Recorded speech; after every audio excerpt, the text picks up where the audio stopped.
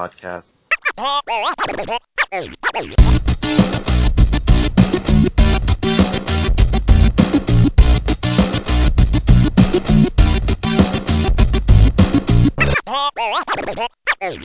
Podcast.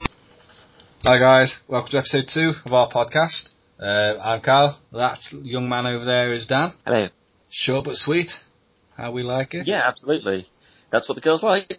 Apparently so. So this week we have a whole episode dedicated to The Last of Us. Stunning game. If you haven't played it yet, I'd suggest you go and play it and finish it, as there are a lot of spoilers on the episode. But those who have finished it, then feel free, hang around and listen to what we have to say on the matter. So without further ado...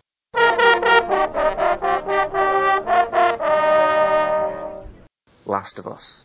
You may as well just have the Lurpak, man. Yeah, Last of Us. Yeah. Point 3, although, game. quite frankly, I think it should have been point 1. Mainly for the fact that I only completed it a couple of days ago. And I should point out that that's not just, I was late to the game. I bought that on the day it came out. Callum did actually buy it pre-release, although I actually went out and bought it, played it before he actually played his copy that arrived. Get out of the case. Yeah, so I mean, that's how I was so excited for this. I really, really, really, really, really want to play this. So I went out. What? What? Massive disappointment. Oh, shut up. No. You can't even joke about it. It is just... I actually died a little inside when I said that. I should bloody well hope you did as well. Your son will be disappointed in you. No, he's asleep. No, I mean, in years to come, when he can understand all this sort of stuff, I'm going to buy him a PS3, Xbox. You can buy him an Xbox, but you ain't playing last. Yeah. But just so we can see how good it is and how devastating that comment of yours was. No, he knows I'm joking. I should bloody well hope so. No, but fantastic. Yeah, absolutely. I mean, before I sort of go into the actual game itself and I just want to sort of get the overall sort of hype score out there straight away. Yeah. Amazing. Absolutely amazing. If not, I'd say bar maybe Tomb Raider on a similar, not the same, but similar level, Game of the Year, without a shadow of a doubt. It's so good. I have to disagree. You can't compare Tomb Raider to The Last of Us. No, I said it was on a similar level. I don't mean as in story-wise, I mean as in how engrossing it is, how good the actual game is. Sorry, yeah. But yeah, I mean, the story, I don't think we'll have another game this gen that will match Last of Us stuff. No, I agree. I'm just trying to see if there's anything that sort of close me. Say the first 20 minutes, half an hour. Before we go any further, spoilers. Lots and lots of spoilers. If you haven't finished it, I'd stop listening now. Go and buy it immediately. Yeah. Pause this podcast. Go and buy it. Finish it. If you haven't got a PS3, buy one of those as well. Yeah, buy a PS3. Steal one. Any game that can, within the first half an hour, reduce me and Dan to tears is Game of the Year. Get it out of the way. Yeah. I did not expect Sarah to die like that. It was... Yeah, I mean, I've seen a few other people that sort of played it, and, I mean, you can pretty much make... When it comes to some sort of, like, weird zombie... I know they're not zombies, but everyone will eventually refer to them as zombies. But when you have this sort of weird survival horror, there's usually some sort of tragedy that's happened in one of the main characters' lives. In this case, obviously, his daughter. She's not featured in any of the game trailers, so you assume that she gets killed pretty much early on. Well, yeah. I mean, that's pretty much a given, really. I mean, it's just the manner of it. That's what got me. That's what I was like, what? Like, because you assume that she's going to be bitten by one of the infected and he's going to have to kill her himself. Yeah. Now, as bad as that sounds, like, as in, trauma-wise, that's what you assume. Kind of like, if you've seen The Mist, like the new version of The Mist. Yeah. It's quite a good film, pretty good film. But at the end, spoilers, like, they escape from this sort of shopping centre. They're been trapped in this whole time, and he's got his, I think it's his lad, his son with him. He finds out his wife's died, and blah, blah, blah. And he escapes from this horrible mist and all these horrible monsters. Strangely enough, the guy who was Starkiller in Force Unleashed, he's the guy who's in this as well. Yep, he's one of the not one of the main guys, but he's certainly got a pretty decent part in it. And it's weird because you see him, he's just like, holy shit, he's a Jedi. What's he doing in this?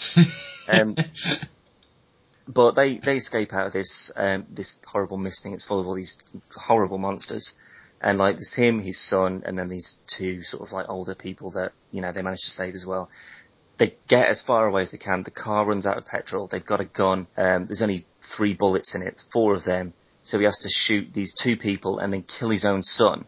And he's so devastated, you know, he gets out of the car and he's just like, oh, just kill me, you know, I can't believe this. And then the mist clears and the army's there and killing everything.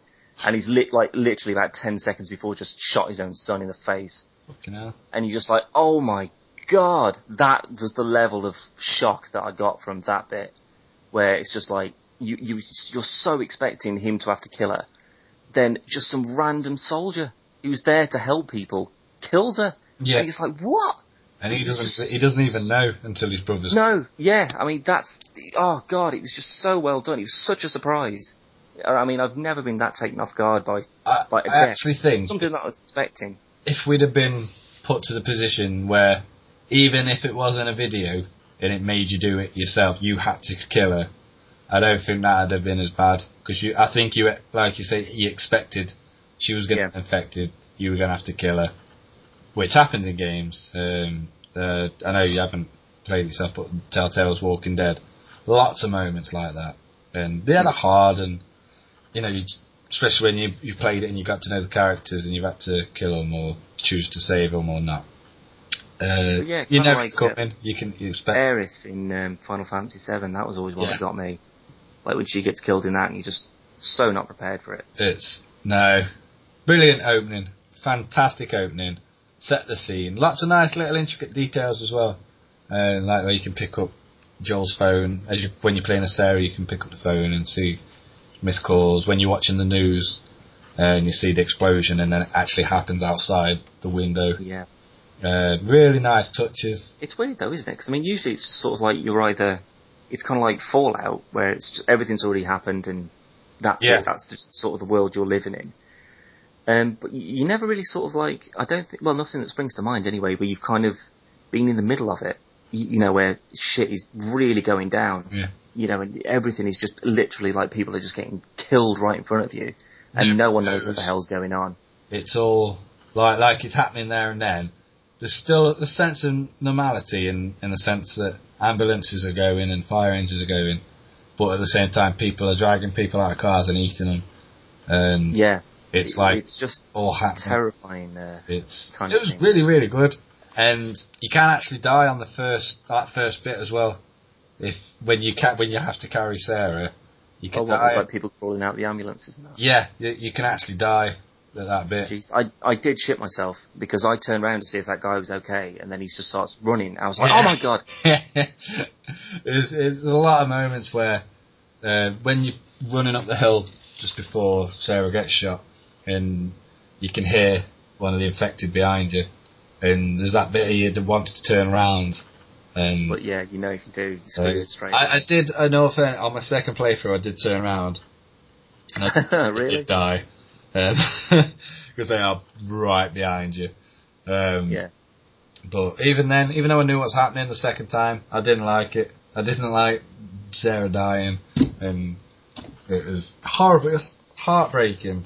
For someone we've known for all of 10 minutes. Yeah, it's weird that, isn't it? It's ridiculous. Like, I mean, you literally just play as her for a couple of minutes, and then you're just in a car watching shit go down. Yeah. And then she gets shot, and you're just like, you shouldn't really care. I mean, just like, oh, well, that was a bit strange. But the fact that she's there just sort of like, literally just bleeding to death, and like, oh God, the noises she's making. It's just like, just like, oh my God, it's terrible. It actually sounds like someone had actually killed someone to get the audio. It's really bad. But, moving on though, obviously fast forward, Joel's gotten a lot older. 20 years, it's a hell of a skip. But yeah, it's a big skip. He's not an old man, but he's a lot older. He's with... I think he looks a lot more sort of weathered than probably his age is. Yeah. You know, a lot of stress from... I didn't realise, until the second playthrough, how much of a difference Joel's beard makes and his grey hair. I think he was some kind of contractor building and stuff back when everything was normal. Yeah. He looked youngish, and then fast forward, and he's got grey hair, and he's got a big beard, and he's some kind of smuggler with Tess. Yeah. I mean, they don't really go into too much detail as to what he's... Well, not exactly a job, but as to how he survives. Yeah. But I'd assume it's sort of getting things to people without the sort of the military knowing. Military or the Fireflies getting... Yeah, sort of guns, supplies, and I quite like the idea of the ration books.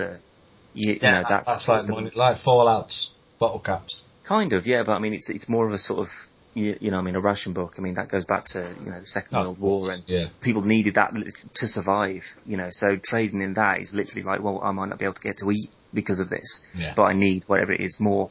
So I do quite like that idea that, you know, whatever the favour is that you'd want, it's more important than, you know, actually being able to eat.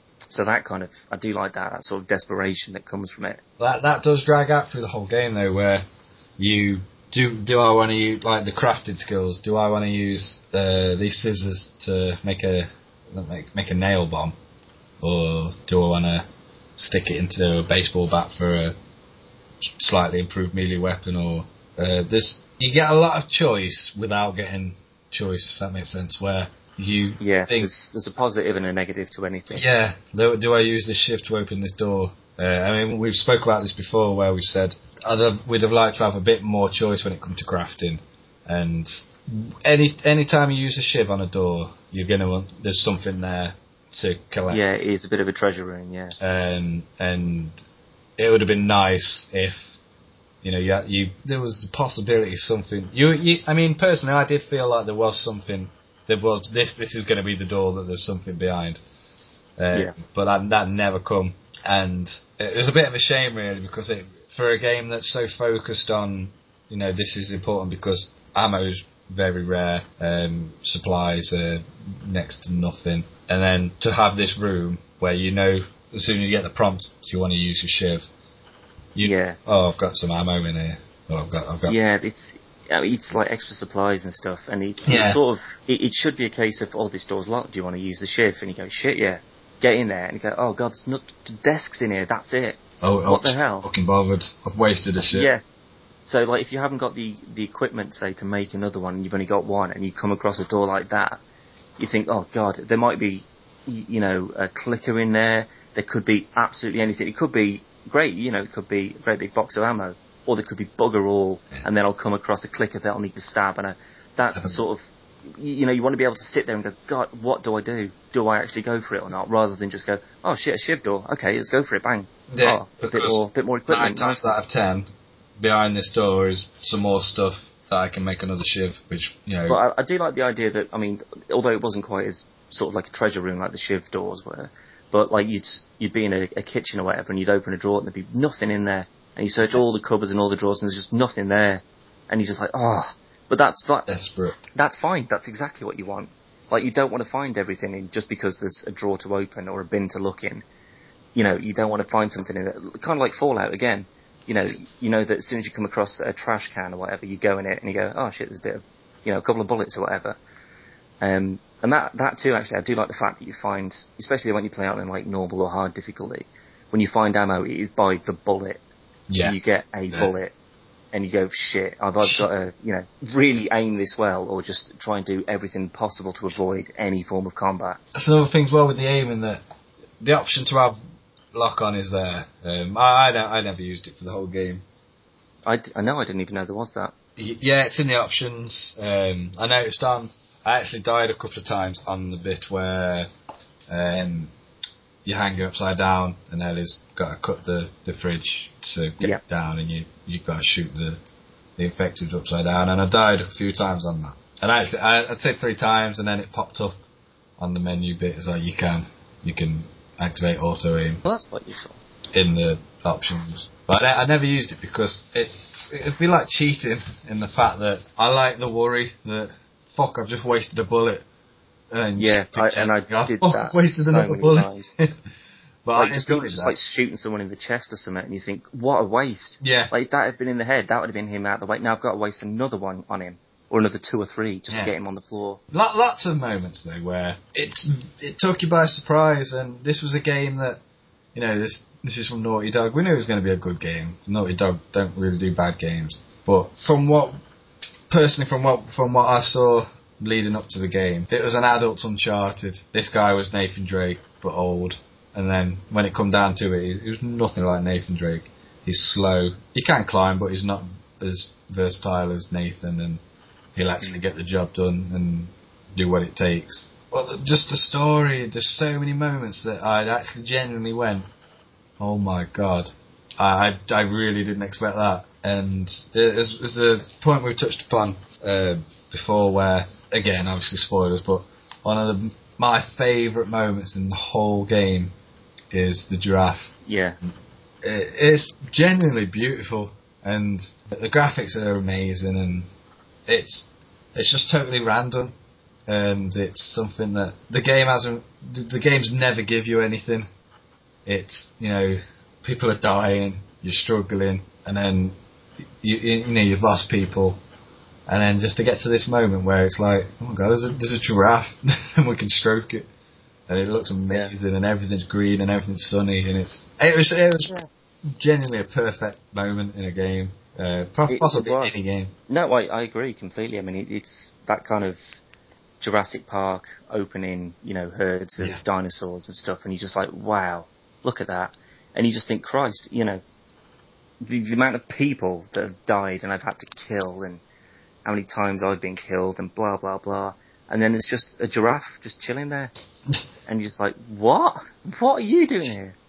And it just sort of breaks the horror of everything else that's had to go on, and just reminded you that it is the same planet. Everything is still kind of normal outside of the human world. Yeah. And it is a really, really nice moment. Yeah, I couldn't really touch upon anything else other than that, to be honest, for nice moments. It's a brutal game. A very brutal game. It is a bit morbid, yeah. No, I genuinely haven't got a bad word to say about Last of Us. There's a few things I'd like to improve on, but not deal breakers. I'd go and buy it again. I mean, I'm on my third playthrough now. I will say, I haven't got the same feeling I had when I played it the first time, because obviously I know what's going to happen. It's a game where, unlike a lot of games that have come out the last year or so, you don't get a choice. You play it as they want you to play it, and they don't even tend to give you a choice. It ends how it ends, and that's how it'll end every time.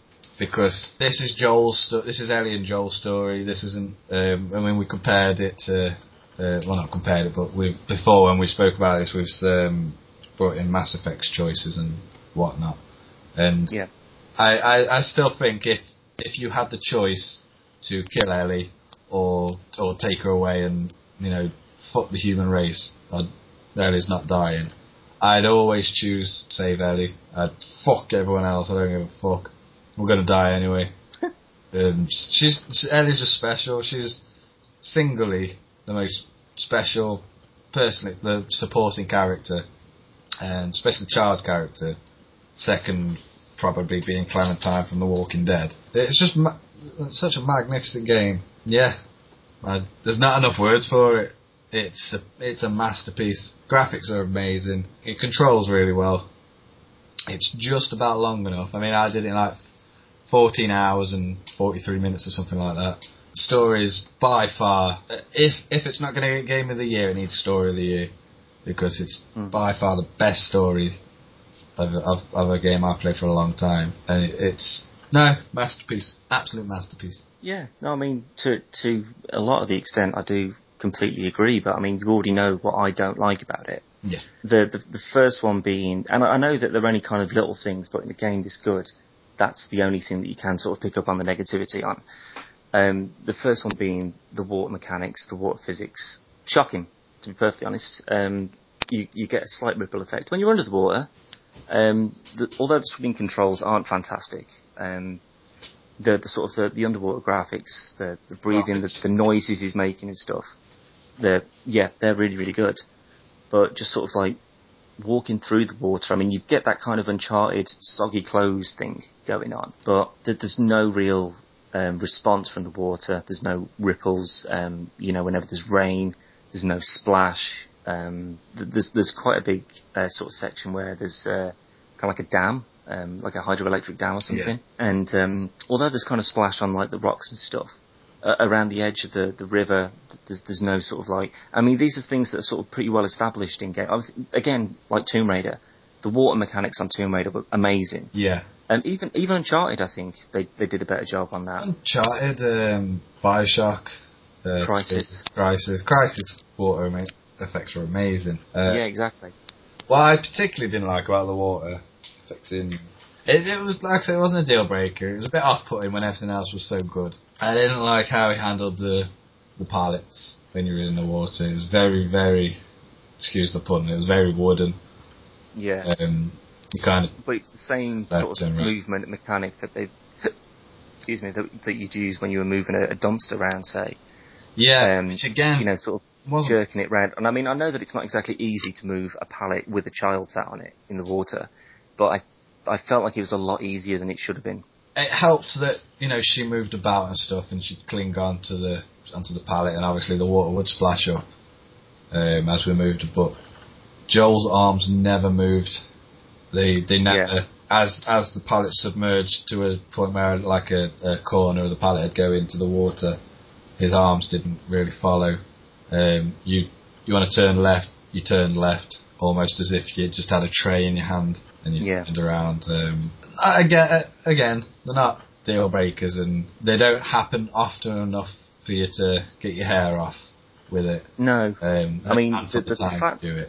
Well, I don't know, actually. I mean, I sort of agree and disagree with that. I mean, it does happen. I mean, I can't say that sort of teamwork kind of thing where you've got to, like, right, I'll hold this and then you jump on. Yeah. There's a few examples of it, but across the water, because she can't swim, I like that. It's just like, well, you can't swim. Although, the obvious reason, the obvious way around that I would have thought was that she just held onto his back. Just put her arms around his neck, he swims across. Oh, yeah.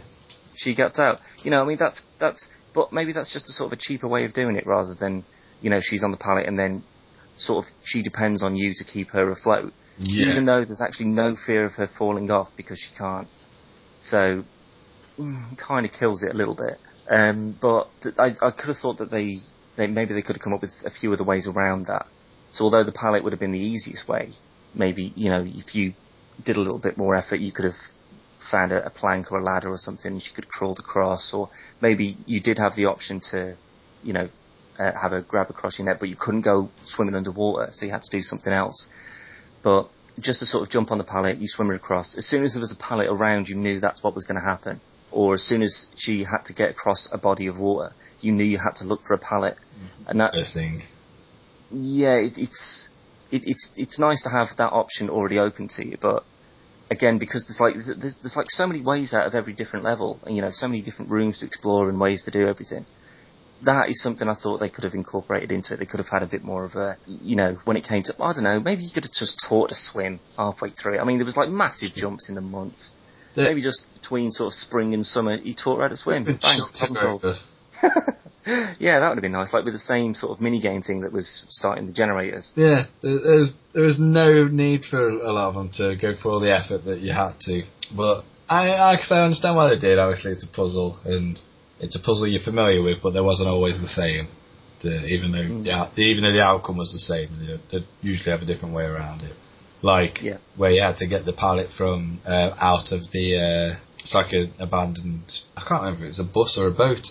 One into the water. Yeah, and he has to dive in and pull it out and then back through. But that's where the sort of the bad swimming mechanics came into it, because it took me quite a few goes to actually get inside it, because I'll be honest, that particular bit, I couldn't find the pallet straight away, and then I found it. No, I didn't either. So I had to go back up for air and then come back, got it out, job done. But I found that when you was underwater a lot of the time, it was very murky. And I did actually have trouble seeing sometimes, unless I had my torch on, which did help, which obviously was their intention. Yeah. That's just reminded me of one thing that I don't think I've actually mentioned before, which is kind of bugged me and kind of not. The torch. It's got an infinite supply of power. Now, in the sense of what the game is and how desperately you need it, I'm so glad that all you had to do was give the controller a little shake, just to sort of, like you would with a remote control. That's fine. But in the same sense, I don't like games where battery is such an issue that you've got to look for a battery every 5 minutes. Otherwise I'm never going to get through this. It was a better implemented idea. Yeah. I don't know. I just think that maybe if you'd brought a battery into it is in more of a crafting material, then you go, well, I'll have power for however many hours, or I can use it and make something else. Therefore, you've got, a sort of another choice. Or, maybe if this battery will run out, maybe I'll be in a pitch black room, and, you've only got Ellie's flashlight to depend on, or something like that. Something like that where... Yeah, exactly. I mean, the crafting, I know that you touched on it earlier, but the crafting, I think, is really good. But I do think it could have been extended out. I think that's maybe something for another game, rather than throw it all in on one, get people used to it, that sort of thing. I like that. In again, for that sort of like, do I make a med kit? Do I make a Molotov? Because the Molotovs were insanely useful, as were especially the explosives and stuff. Oh god, yeah. Sorry, not boomers. Yeah, that's Gears of War. Calm down. I was thinking of Left 4 Dead, to be honest. but yeah, no, I agree completely that it would have been nice to have more things to craft. I don't think it was a massive... but as soon as I play this again, it would be exactly the same every time. Except, of course, you could put the difficulty up and you'd get virtually no ammo. But, then you're sort of like talking about insanely hard Dead Space 3 kind of... Dead Space 2, Dead Space 3. But basically, like, any boss could just finish you off. Any enemy could just take you out completely. And, like, materials would just be so hard to come by. I'm sure that would make it a hell of a lot more sort of... Not realistic, but... You'd really have to think about every single room, your tactics as to what you're going to take with you. If you can even fire a bullet, is it worth it? That would make it more enjoyable. But because you'd be getting killed so many times, it would take the immersion away. Yeah. And you would be getting so frustrated with it, you wouldn't want to play it because of just how hard it is. So I think playing it on normal, for me, sort of, and doing it the first time like that, the bits that were hard, I did keep getting killed. But when I did manage to do it, I was like, thank Christ for that. So I really think that they just nailed it. They really, really did. And I think because there's going to be so much more sort of action and, sort of like craziness in GTA 3. Plus there's like 3 characters that you're playing as well, which you can sort of switch between. GTA 5. Well, did I just say GTA 3? Yes. Jesus Christ. GTA 5 even. Yeah, although I'm really looking forward to that and as to what they can do with GTA now, it's still just not going to have the clincher. It's not. It's not going to be... I don't know... It's going to be nowhere deep, Last of Us. You're not going to care about the characters as much, but... No, I wouldn't say that. But I care about the entire thing. I cared about is what had happened with the world, that every person, could they actually be trusted or not, like with Henry and Sam. At every single point I knew that they were going to turn on us. Yeah. And then as soon as they legged it, when the ladder broke, when they were trying to sort of help, I knew something like that was going to happen. And I was like, you fucking knobheads, I knew you were going to do that, and just leave me.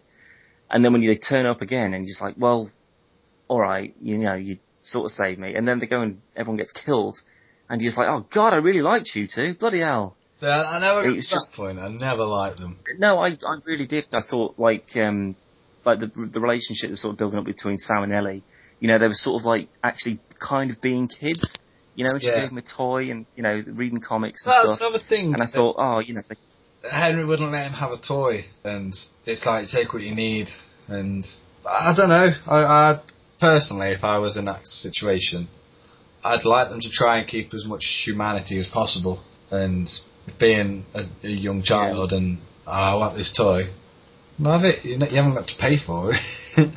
Yeah, but it's not like you wanted a Wendy house. Retaining your youth and retaining your life. You know, if you're just sort of pissing about when all of a sudden, when you could have been, on watch or whatever, then no, I think they did that right, and they did. It shouldn't have been about him trying to be a kid. No, I agree with that. Should definitely be that. They did it right and they did it well, but if it was a real thing, I wouldn't have stopped him picking up a toy. As long as it didn't slack and it didn't affect anyone else. Because it's no different to Ellie having a comic book. True. And, she proved herself to be pretty formidable. Yeah. Well, I mean, the comic books, I mean, that's another thing that is in the kind of the very, very small list of things that weren't quite perfect. Yeah. The first comic book or so you find you can sort of give them to her and she gets a reaction from them, and it's sort of like, it is you kind of trying to put the effort in and build up a bit of a relationship.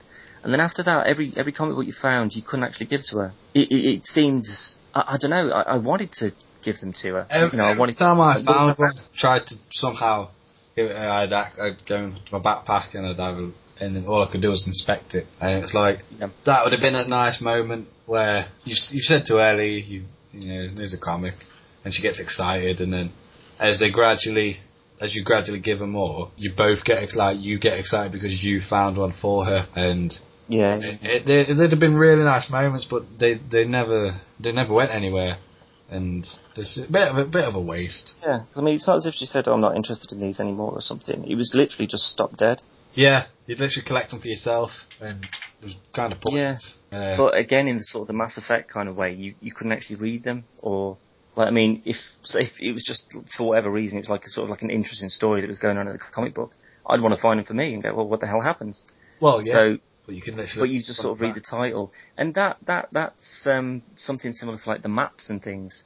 Like, you find these maps, and yet they have no purpose whatsoever. No. And it's just sort of like, well, I can see to them possibly it might be useful, but I want to see how it could be useful to me, and I want to know if there's buildings that I can't see. Saying that though, the same as stuff like Assassin's Creed. Why collect all those feathers? I never. Yeah, true. But I mean, if these were like maps that people had written on and said, oh, like when you find things like the safe combinations and stuff, it's just like, oh yeah, I'll have to find this safe now so I can get a bit of some extra scrap or whatever out of it.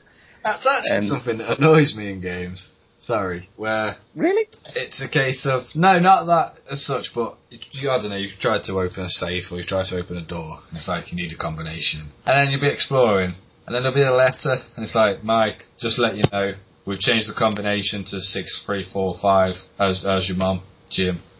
It's like, why would you leave a letter like that just lying around when you go into this through that door? Is the button you need to press to stop the evil deviation machine. I don't fucking know. Yeah, I know what you mean. It doesn't seem incredibly likely, but I mean, if these are like sort of letters that are like not just on a table, that they're kind of quite out of the way. Oh, it's sort of like Deus Ex, Human Revolution. If you wanted to find that stuff, you had to hack into the computers to find it because they were sent as emails. That's plausible. That's pretty realistic. Yeah. It's like Silent Hill 4, the room, you're in the water tower bit, and you got to solve a puzzle and you got to move different parts of the tower. It actually tells you how to do it, and it's like, well, that's not really a puzzle because it told me how to do it. I still failed. Yeah. I mean, that's the thing though. I mean, there's things like puzzles like, kind of like your Uncharted, your Tomb Raider puzzles, which are like, sort of platforming ones. But then you've got things like Fallout and stuff when you've got like maths questions or you figure out a combination of something. You think, God, I'm going to be here forever for doing this. I mean, there's ways around it. I mean, like in Fallout 3, when it came to hacking a computer, I just keep choosing the first answer every time until eventually it just gave me it. Which that's just me playing it wrong. But I mean, there's still sort of like an element of intelligence that can be introduced to sort of like getting unlocks and things rather than just a note. Yeah, it's not a case of I've just happened to stumble across a note exactly after I've tried to open a door that's told me I need a code. Maybe it's this code. Yeah, well, the idea of something like, remember years ago, the original Metal Gear, when you had to call Meryl, and like the only way you could find out what her frequency was because it was on the box. Like that is just like, see, I would never have thought of that. Or like the Psycho Mantis swapping the controllers around and stuff.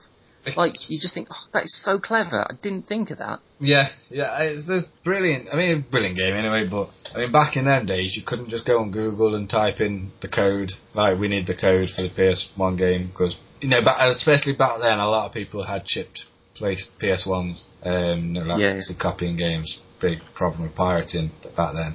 But those people couldn't they couldn't get any further without the code. And then obviously the Genius Psycho Mantis boss level, where you'd read your memory card and you had to swap the controllers around. Stupidly clever. Don't really get anything like that anymore. Although, actually saying that, I remember it must have been a couple of years ago. A mate of mine was playing something like Zelda or something on the DS. And I honestly can't remember as to what part it was. I literally just sort of, because he was trying to figure out this puzzle, and he had to like put something on this map, but not by touching it. He just couldn't figure it out, and he had to close the DS and then open it again, and it had imprinted it from the top screen onto the bottom screen, and that worked. That's really cool. And it's just like, I've never have thought of that. You know, you press all the buttons and you're doing certain ways and all that, but just shutting it and open it, and it would just like transfer it across. It's stuff like that. It's just like thinking outside of what you can physically do on the screen as to, you know, what can you actually do with your controller or, you know, with the TV or whatever.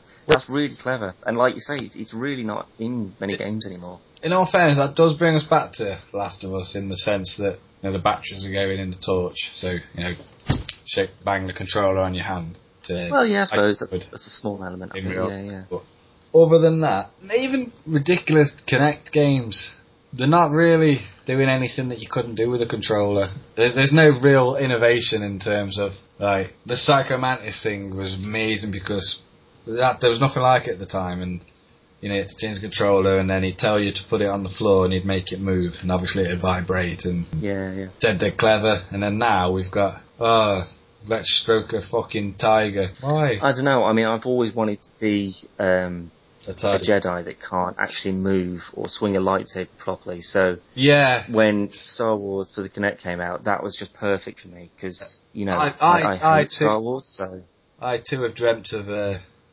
Star Wars game where I can be Han Solo in a kind of dance party type thing. With Princess Leia. Yep, absolutely. Princess Leia. It was perfect. It was everything I've wanted in a Star Wars game. Yeah. It reminds me much of the Episode 3 tie-in movie game that was by far Game of the Year. No, wait, I'm thinking of nothing because it was a bag of shit. And that Star Wars Kinect game, why? There's no words to say why that ever should have existed. It was... Well, no, because the R2-D2 Xbox 360 and the C3PO Kinect looked absolutely fucking amazing. Yeah, leave it at that. So, yeah, that's my only thing. It's just like, well, we've made this, and they look genius. So, should we make a game? No. We'll wait till Knights of the Old Republic 3 or Battlefront 3. What about a Kinect game? No, not really. It's not really going to work, is it? Pod racing? Well, maybe a little bit. Maybe a little bit of pod racing. Well, that's the only thing you can really have Kinect for, isn't it? Right? Well, no, we're thinking more about full-on Jedi lightsaber action. Oh, really? What, so you can sort of run around? Well, no, you can't run around. Instead, what you're going to have to do is just sort of like force jump between bad guys and attempt to sort of swing at them and stuff. Yeah, that sounds shit. Let's not make that. Yeah, well, we're the ones with the money, so, you know. Yeah, we will be making that. Yeah, pretty much. I hate it. I fucking hate it. I would have been the thing. I'd have bought Kinect purely for that. Not for that. I'd have bought Kinect purely for a decent Jedi/Sith Star Wars game. I think the only way that it actually could have worked, though, is, and I mean, as bizarrely as this may sound, considering how much I've had to say about The Last of Us and all of that, at this point in time, in this generation, as from the last sort of 8 to 10 years, however long it's been, I've always been an Xbox fan. I didn't have a PS2, I didn't have a PS3, I had an Xbox and an Xbox 360. My PS3 was actually bought for me by my girlfriend at the time. 100%. I mean, I had the original Xbox, I had an arcade, I got the 360 Slim when that came out. Everything has been absolute Microsoft. Obviously, because of the next point we're going to be covering, that is very quickly going to change. Yes. But it made sense for me to get the Kinect because it was just going to be a cool addition. And, the voice sort of stuff and the motion control on, films and that has its ups and downs. Sort of flipping between stuff like on the Xbox home screen, that I like that. It's quite sort of Minority Report, really cool. It's not what they think it is. I'll give you that straight away. But it's quite a cool sort of addition. But when you're watching a film and it says something along the lines of Xbox Home or sounds very similar, and it goes, you want to go home? And then someone says yes, and then it just turns your film off, which has happened, is incredibly annoying. And I mean, it's one of the things that, if it had been wireless, I think it would have been a lot better. But the fact that it's got to be plugged directly into the console, directly next to your TV where your speakers are, it sort of defeats the point of the object. Because it's not going to be able to just hear you, it hears everything that's happening on the TV as well. Yeah, picks up far too much noise, and the cameras haven't got enough scope to differentiate between. You gotta have it at a certain length, realistically. In all fairness, the new one, which obviously we'll get onto, seems to have fixed those problems. But I really don't like Kinect. It's somewhat of a gimmick that's actually turned into the main focus of the Xbox. Games have took a back burner, and it's all about films and music and Kinect. Yeah, I think that's a general thing, though, isn't it? I mean, it's not just, the Kinect is now our new thing, we're going to push all our focus onto that. It's just like, now it's an entertainment unit. It's not. Do you know what? I think we're drifting too far into this now. I think we either need to wrap up Last of Us or carry on with it. Right. Last of Us. But yeah, I mean, I don't think there's anything much more for me to say, to be honest. I mean, I've covered the bits that sort of niggled me a bit. The story's just amazing. The sort of the emotional immersion, if that's even a sort of thing. It is. Yeah, it's just perfect. I mean, to the point where I didn't actually physically want to play it because of how good it was. As twisted and as weird as that sounds. Yeah. That's me just putting a book to one side and saying, I don't want to read this because I know I've only got this much to go and I know it's going to be over. And because I think there is a multiplayer, isn't there? Yeah, there is. Yeah, but because I'm not even remotely interested in that there wasn't anything up for me. I mean, this is kind of, in a way, not in a game sort of sense, but it's very similar to me to Heavy Rain. In the fact that once I've done it, that's pretty much it. It's kind of like a one-shot game, really. You know, it's like a single-use game. As soon as you completed it... With Heavy Rain, you could have had... There was multiple... Well, no, I'll give you that. There are... I mean, I killed quite a few people that I didn't want to. You know, and obviously now I know how to change that. Yeah. But, I mean, I had Heavy Rain... not when it came out, not by a long shot. It was quite a few months after it came out. But I played it, completed it. I was happy with my ending. But then... about a month ago, I started playing it again, and I realised that I'd forgotten the majority of the stuff, which kind of renewed it a little bit. You know, it gave it a little bit more of a lease on life. So that's kind of how I want Last of Us to go. You know, 6 months down the line, I want to be able to play it. I want to go and play that again now, but I know for a fact that if I kept on playing it, I'd just get bored of it, and I don't want to sort of get to the point where something's just become so monotonous. In a way that sort of things like GTA 4 and, well, all the GTAs do really. At the end of the day, it's just driving, shooting, driving here, shooting. Yeah, each mission's the same, basically. Yeah, kind of. So I mean, you, depending on how sort of, you know, sort of versatile every mission can be, you know, as to what you can do within it. Ultimately, A to B is going to be the same in the way that The Last of Us, A to B, sort of start to finish. Yeah. You're not going to be able to make any of the changes. You might see a few more rooms that you did. The only things that I think I would be able to change would be things like. The sort of the powers. Well, I keep calling them powers, but you know, sort of like you're upgrading the actual RPG element of it. You know, sort of like increasing your craft speed, or. But that was the thing I didn't realise. I thought that would just be something you'd be able to max out on. Yeah. But it's really not. You know, I mean, you can only upgrade so many weapons within a certain amount of time. You can only have, you know, however many, you know, your maximum health, your listening distance. You can only increase those, and you'll only ever find enough pills to be able to do a certain amount. Yeah. So that would be a choice. Like, well, I know how this part's going to play out. You know, if you play out the harder difficulty, so I'll focus more on the health, or you know, however it is you want to actually. Sorry. That's the beauty of New Game Plus. When you start a game again, you still got all your. You don't start with all your upgrades, but like when you're at your handgun, if you maxed it out, it's maxed out. Well, that's good. So, I mean, I've managed to upgrade everything now, but you still don't get the weapons and like the flamethrower. You won't get the flamethrower until you get the flamethrower. Oh, so kind of like Metal Gear 4. Yeah, basically it's the same as that. But if you've already got your pouches, so you've got your two each side and whatnot, you'll have that. And then when you get weapons to fill out, if your shotgun was maxed out, it'll be maxed out when you get it. It made it easier, if I'm honest. But when you're playing it for the second time, you're not playing it as a challenge. You're playing it again to play it again. Yeah. So yeah, hands down, game of the year. Story's brilliant. Graphics are not amazing because obviously, as Dan touched upon, there's a few water effects, but they're not deal breakers.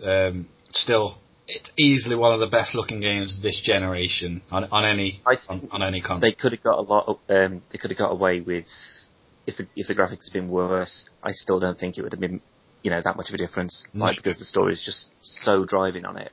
Yeah, I really don't think it would have made any difference at all. I mean, you can sort of tell when it's in a cutscene, and then when it changes to when you're actually controlling the player. There's not much difference though. It's very Uncharted. It's very the same in-game engine stuff.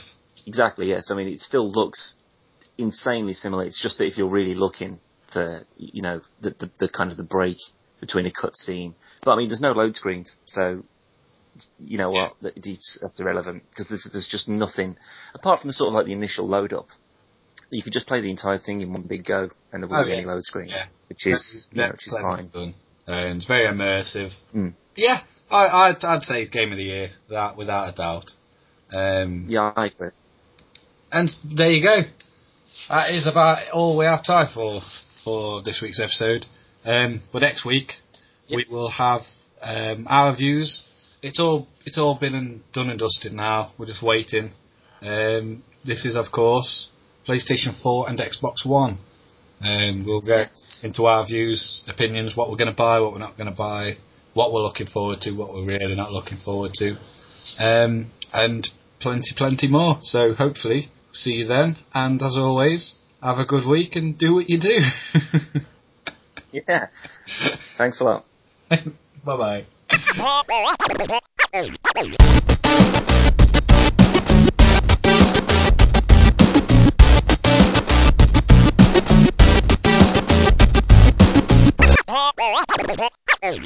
Podcast.